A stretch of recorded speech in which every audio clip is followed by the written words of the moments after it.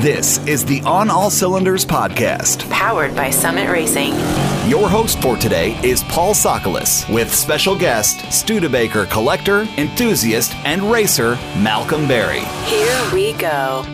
Welcome to another edition of the On All Cylinders podcast. I'm your host for today, Paul Sokolis, and in this episode, we're going to be talking about all things Studebaker. And the reason why is kind of a funny story. I went to the Hot Rod Power Tour as it stopped in Dayton, Ohio a couple of weeks ago. And among the sea of top-tier show cars, hot rods, vintage classic muscle cars, I see this cool little Studebaker station wagon. And it's really neat on two fronts because as you walk up behind the car, you noticed it has a sliding back roof. So the back of the roof actually slides up above the front seats in case you wanted to move a llama or a grandfather clock or whatever. You'd have the room up top to do it. So that was cool. But as I walked around to the front of the car, I noticed under the hood was a supercharged Studebaker V8. So suffice it to say, I wanted to get the inside scoop on this car, but alas, I couldn't find the owner. But it was such a neat car, I decided to do the article anyway. I posted it on the On All Cylinders blog. If you want to see it, just go to onallcylinders.com and type in Studebaker into the search bar. I'm sure it'll pop up right away. And lo and behold, the owner actually commented on that story and said, "Hey man, sorry I missed you, but here's my contact information. Let's get in touch and talk about Studebakers." And it turns out this guy is Malcolm Berry, and he's a walking encyclopedia of Studebakers and owns a handful of them. So with that, Malcolm, thank you for taking the time to talk Studebakers with us today. Well, it's my pleasure. I've been doing Studebakers a long time, and I still enjoy it, and I feel like I've been really lucky to be able to do something I guess I'm pretty good at for such a long period of time. Well, let's go ahead and start from there. Is it fair to call you a Studebaker guy? Oh, yeah, definitely. I have 7. 7? Wow. Yeah, that's no joke. We'll get to those cars in a moment, but I'm really curious as to what got you into Studebakers. What made you fall in love with South Bend? Well, I started getting Studebakers in high school in the 50s, and I just wanted them because it was different than everybody else had. And we were kind of traffic light racers. They were very competitive with the other common makes. And you could usually be very successful if you were traffic light racing with Fords and Chevys and Plymouths. The Oldsmobiles were a bit of a problem, but yeah, I just want something different. Well, I'd be hard-pressed to find a hot rodder that would disagree with that sentiment. So let's talk about some of your cars. You said you have 7 of them. Is that over the decades or currently? No, right now. Nice. Well, we'll get to the fleet in a moment, but let's just talk about the one that got this whole call started in the first place. That Studebaker Lark Wagoneer Daytona. Do I have that name right? Yes. Got more names than any other kind of car. The Studebaker Lark Daytona Wagoneer. The Studebaker is obvious. It's a brand. And then Lark is the model of the car, and Daytona is the trim level, and a Wagoneer means it's a sliding roof. And now how long have you owned it? Since 69. And from what I understand, you've modified that car a bit, and it starts underneath the hood. That's not the Studebaker's original engine? No, it's not. That's actually out of a 64. A friend of mine bought a 64 two-door hardtop, R2, and he broke a rod, and then me and a friend of mine, drag racers, we wanted to build a serious Studebaker drag race car. We wanted a Wagoneer because it was heavier. The rear end was heavier than the front, and so we bought the car specifically to race in a specific class, NHRA, L-Stock Automatic. And so then when we bought the remains of this broken engine, we repaired it, put it in the Studebaker. We raced in early 70s, 70, 71. And then he wanted to get out of it, and so I bought him out, and I've had it ever since. So it was just a serious drag race car. That's all it was for. And then in the late 70s, I've redone it several times, but in the 70s, late 70s, I started driving it more and more on the street. And then in about the late 80s, I took it a clear apart and redid it again, and I made it. It was a automatic R2. That's a supercharged 289 cubic inch Studebaker motor, automatic. And we ran L-Stock Automatic with that car. Then when I made it to drive on the street, I wanted to go cross country a lot in it, so I made it. I built a 5-speed, put a Ford Mustang 5-speed in it, and because I've driven cross country several times. It's been I drove it to Dover, Delaware, Sacramento, California, Phoenix, Arizona, Minneapolis, Asheville, North Carolina. It's been everywhere, all over the country. Are there any other cool modifications or upgrades you've done to this Wagoneer? It's a 5-speed with air conditioning, and they never had air conditioning in the dash. It was always an under-dash air conditioning. So that air conditioner in there is not a Studebaker unit. but it is, period. It's a 63 or 64 unit that a friend of mine had up in his attic all those years. And when I was building it in the late 80s, when I was redoing the station wagon again, I made it a 5-speed and I put air in it because I knew I was going to be driving cross-country a lot in it. Let's rewind a bit. You said the Wagoneer spent its early days in your care on the drag strip as kind of like a dedicated track car. How successful was it? Did you win a lot of races? No, once in a while, but not commonly.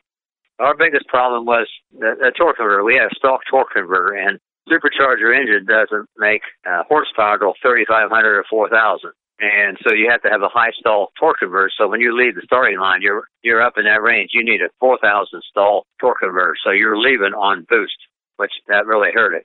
But anyway, it was still it was a lot of fun, and I raced it at least once a year, maybe a couple times a year, up till last year over at Kilcare. It's our local drag strip here, and then this year I changed. I've got a R2 supercharged Avani. Well, actually, I got two of them. And one of them's an automatic, and that's better for bracket racing, so I've been racing it the last couple of years. That brings us to a really interesting point. We've been kind of dancing around the topic so far, but Studebaker had a couple of hot engines, and I don't think a lot of folks know that. Can you talk a little bit about like the R1s and the R2s and the supercharged engines that were coming out of the South Bend plant? Sure. Studebaker came out with a V8 in 1951, and they were 232 cubic inches. And then over the years, they had even a smaller one. They had a short stroke, 224 cubic inch. And then about 56, they had a 259 cubic inch. And you could get a six-cylinder, and they were flathead sixes up till 61, and then they had an overhead valve six-cylinder. But the V8s were kind of their mainstay forever. And they had the 259 and the 289 later on in the years. And that's what they made their performance engines out of.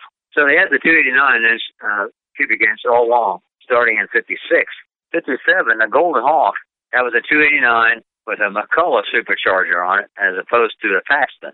They're basically the same supercharger, but the McCullough has a variable speed pulley on the front, and the Paxtons have a fixed ratio. Just the pulley doesn't change it.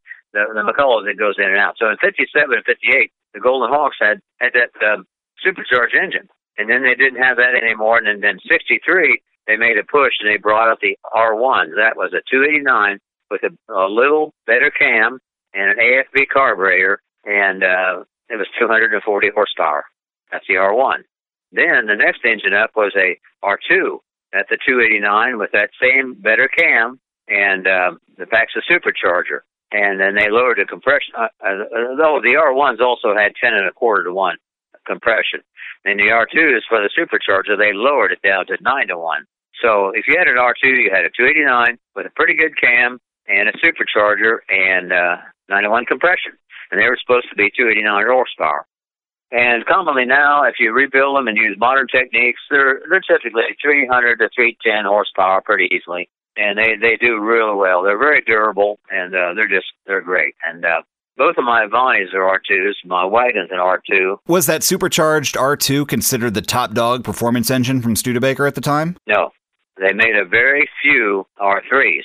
An R3 had special heads of a different casting, bigger ports, bigger valves, and a bigger cam. And they were supposed to be 335 horsepower. But numbers kind of vary about how many they made. Everybody thinks they made around 140 of those engines. And they have a B designation on your number on your block. If it has a B, it's an R3. And they're extremely rare and very expensive now. But if you got an R, there are some R3s around, and there's nobody got one that doesn't know what they have because they made so few. They only made 9 R3 Avantis. And they only made 1 R3 Lark. They did make an R4. That was 2 4-barrels. It was like an R3. The early ones were 90,000 over. They were 304 cubic inch. And for some reason, they went from 304 back down to 60 over, which makes them 299 cubic inch. And then the R4s, they've got a big cam and 2 AFB carburetors. Now, for folks listening closely to your answer there, they might have noticed that you used the word rare quite a bit in that response. Which leads me to wonder what kind of part support is out there for, 50, 60, 70-year-old Studebakers. Is it easy to get, for example, engine parts for these cars? Parts are easy. That's a real common. The common stuff, bearings and pistons and rings and gaskets, that's no problem at all. some of the castings are hard. Well, like the R3 heads, they're impossible to find. A good set of R3 heads may be $10,000 because they're a special casting. But as far as regular replacement parts for the engine, that's no problem. And they're very durable engines because they had forged cranks and forged rods, and the aftermarket rod companies do make aftermarket rods for Studebaker V8. So if you really want to push it, you probably need to change your rods. But there's Studebaker V8s that commonly have 600 or 700 horsepower, and they're only 289 cubic inches. Yeah, I was actually surprised to find that myself. In doing some research before our phone call, I went over to our partner Summit Racing's website at summitracing.com, and I was amazed by how many parts were available for the Studebaker V8. You know, summitracing.com's got this really neat feature where instead of searching by like the year, make, and model of the car, like 1969 Chevrolet Camaro, you can actually search by engine manufacturer too. So if you're just looking for engine parts, you can go to the search by make engine, and there it is, Studebaker. Then you select the family of engines, in this case, Studebaker V8, and then you select the displacement, and there you go. And, when I took off the displacement filter and just searched by the Studebaker V8 family, there were several hundred parts available for those engines. But let me ask you from like a restoration standpoint. We're talking sheet metal, emblems, radio knobs. Is some of that stuff available on the aftermarket? Much of that stuff is reproduced, emblems and stuff like that. The only difficult thing, it's getting harder and harder to find is sheet metal. Front fenders for the Hawk CK bodies. That's like a 53 to 64. The coupes are hardtops. The front fenders for those they're just gold. If you've got a new set, you could probably get $1,500 a piece for them. Maybe a lot more than that. Sheet metal is going to be the problem sooner or later. Yeah, and that's not unique among Studebakers either. Certainly the high-volume cars, the Camaros and Mustangs of the world, there's plenty of aftermarket sheet metal, OEM reproduction doors, fenders, trunk pans. You can get that stuff for those cars, but any low-volume car without that aftermarket support, that original sheet metal is going to be hard to come by. But that kind of leads me to my next question. You start talking about finding the original parts. What's the Studebaker community like? Are there shows? Are there swap meets? Are there online forums and communities out there just solely for Studebaker fans? Oh, yeah. There is a Studebaker Drivers Club. They have websites and Studebaker Addicts. That's the Studebaker Drivers Club and Studebaker Addicts. StudebakerDriversClub.com, and I believe Studebaker Addicts has a Facebook group. But you just start searching for Studebaker-related forums, and there are a lot of them. And there are specific Studebaker shows and events too? Oh, yeah, I used to go to all of them, no matter where they were. That's how I ended up driving to Sacramento. The national meet was in Sacramento, so I drove out there. Interesting. So there are a ton of people out there that really just like these cars. I think there's 11,000 or 12,000 people in the Studebaker Drivers Club. There's a whole community of these people, and about everybody that really is into it knows each other. It's very social. Seeing people that do the same thing for many, many years. That's good to hear, because those forums and communities and clubs are really the lifeblood of this hobby. Being able to pick up the phone and call somebody and say, I'm having trouble fixing this carburetor linkage, or I'm overheating at a certain highway speed. Being able to talk to folks that are dealing with the exact same problem is hugely beneficial, whether you're talking about Studebakers or Ducati motorcycles. But let's switch gears just a tad, because I'm dying to know what else is in your garage. You said you have 7 Studebakers. We already know about the Wagoneer, and you've alluded to some Avantes. Malcolm, what else do you got tucked away in your shop there? I've got a 1937 Coupe Express. That's like an El Camino. It's a car-looking front end with a pickup truck bed. They're just extremely rare. And then I've got I'm doing a 53 Studebaker Coupe. It's a Champion, so that means it's a flathead 6. But I'm going to do a lot of special things. So I'm building an engine on this. Sinclair College has a really great engine program, and I've been in it for several years. So I'm building an engine for it down there. So it's going to be a flathead 6 with a stainless steel tubing headers and a Paxton supercharger and HCI distributor, 5-speed, bigger brakes. It's going to be everything. That's my 53. And then I've got a 55 big truck. It's the heaviest truck Studebaker made in 55. It's a 2.5-ton dump stake bed.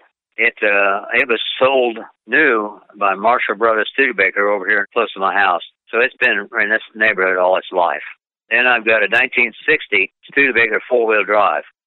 Four-wheel drive Studebakers are extremely rare. They only made about 350 through all the years they made. And they made them about 4 or 5 years. And mine was a Navy, built for the Navy specifically. And they only built 65 of them. And my four-wheel drive is a Navy truck.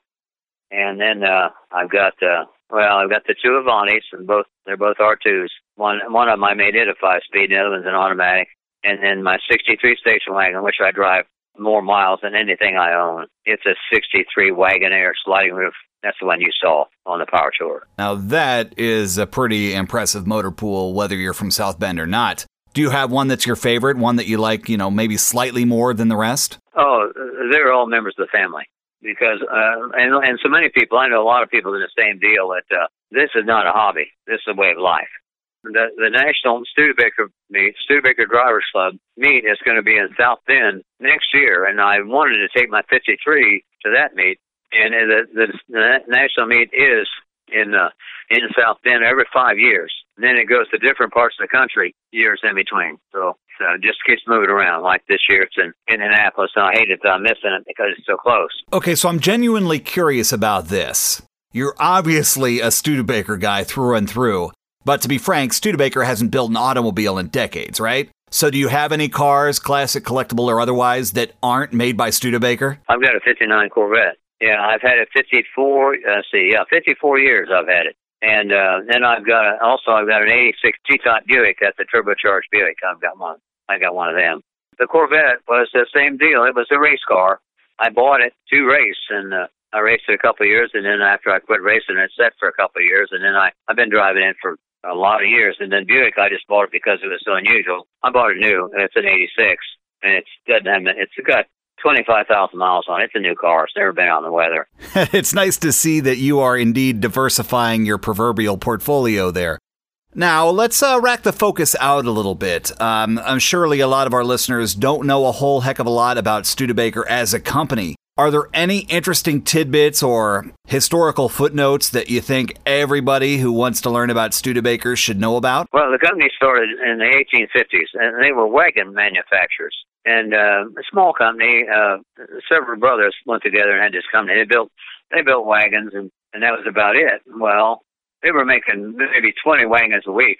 And when the Civil War started, they got the contract to do the wagons for the North.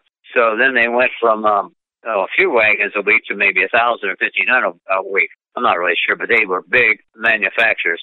And then after the war, they made Conestoga wagons for the pioneers going west, and they made all kind of carriages and wagons and buggies, and they made everything until the turn of the century. And then in 1902, they started building cars also. In the first 2 years, their cars were all electrics. They only made electric. They didn't make a gasoline car until, I think, 1904. Oh, that's cool. I didn't know that. Studebaker, the leading edge of EV tech at the turn of the century. Then they made both horse-drawn vehicles and gasoline-powered vehicles until about 1920. Then they quit doing the horse vehicles, and then they built cars. And mostly they were, Studebakers in the 30s, they were big cars. And then they come out with a less expensive line. The Champion was a car they brought in the 39 to get into another market. And then they had those until they went out of business in the United States in December of 1963, which was 64 model year. And after Studebaker closed the South Bend plant, I believe manufacturing moved to Hamilton, Ontario, up in Canada, where Studebaker production lasted until 1966. Malcolm, I've been meaning to ask you, you seem to be pretty well connected in the Studebaker community. How's the local scene? Is there a strong local Studebaker Club chapter around you? We have the Studebaker Club and the Packer Club put on a orphan car show every August, and lots of Studebakers show up. But there's Studebaker. We have a real active Studebaker Club chapter here in Southwest Ohio, and we do activities, go to car shows, and we do a lot of stuff together. So there's plenty of Studebaker activity, and there's more Studebakers out there than people realize. Yeah, kind of circling back a little bit, you talked about, parts availabiliability and, the community's willingness to help. Would you say that these cars are easy to work on? Oh, yeah. Yeah, they're basic cars. Like everything in the 50s, they're basic. They have no computers. They're all basic cars. So going a step further, is a Studebaker a good car for someone to learn on? Would you recommend the Studebaker as a good entry-level car for the gearhead who really wants to dip their toe in the classic car hobby? Oh, absolutely, because they're a lot cheaper than a lot of the collector cars. And parts are really available, and, cars are really available, too. they're easy to find out about, especially with the internet. There's a whole bunch of Studebaker people on there, and it's the Studebaker addicts and the Studebaker Drivers Club, and there's all kind of forums out there, and they're just like every other car forum. You just have to pay attention to what you're reading because it is on the internet, you know. Now, Malcolm, before we started recording this interview, you mentioned to me casually that the big national meet this year is in Indianapolis, Indiana, which by the time this podcast airs, that date will have come and gone. But next year, you said the big national meet will be at the Studebaker homeland in South Bend, Indiana. Is it fair to say that that's going to be a pretty big deal on the Studebaker calendar? Like, if you're at all interested in Studebakers, this is a not-miss kind of event? Yeah, they will probably have 400 or 500 Studebakers at the national meet in Indianapolis. But the biggest one is always South Bend, because people think that the cars are made in South Bend. It's kind of a homecoming thing. Although there's nothing left there, well, there are a couple items still there, but next year the national be in South Bend, that'll be their biggest one. They typically have 400 or 500. That's good to hear because, you know, you don't see Studebakers a whole lot, and it seems like every time I know I'm at a car show, a Studebaker pulls up, you know, folks kind of just smile because everyone likes a Studebaker. And case in point, I opened this podcast with the story that, when I was at the Power Tour, surrounded by all these high-performance hot rods and classic muscle cars, it was your Studebaker Wagonaire that was drawing the crowd and drawing people's attention. Somebody told me there was another Wagonaire there. No way. Yeah. So do you agree with my assessment that, people just like seeing Studebakers on the road? Well, what's really interesting, though, is when I go cross-country, like I went to Sacramento to a show, and then after the show, I went down to Bakersfield and over the Grand Canyon and Petrified Forest, and people see you out there with Ohio plates on. They can't believe that you drove here from Ohio. And in reality, that's no big deal. Yeah, since you brought it up, I forgot to ask earlier, what's that Wagonaire like driving on the highway? Does it handle okay? Oh, sure. It's a regular 50s and 60s cars. They're all about the same. And I'm sure that manual Mustang 5-speed transmission helps a lot with engine speed and RPM on the highway. I'm just picturing all the smiles on folks' faces as they pass your car on the interstate. That's got to be a really neat experience. Yeah. Well, Malcolm, we've talked quite a bit about Studebakers. It's been an absolutely fascinating topic. If you're listening on the podcast and want some more information, Malcolm referenced the Studebaker Addicts Facebook group, along with the Studebaker Drivers Club. Their website is just StudebakerDriversClub.com. Thank you so much for your time, sir. This has been a really eye-opening talk, and I hope someday I can make the drive to Dayton and see some more of your Studebakers. Okay, thank you. Have a good day. This has been the On All Cylinders podcast. Powered by Summit Racing. Check out new episodes coming soon at onallcylinders.com. onallcylinders.com. Thanks for listening. See you next time.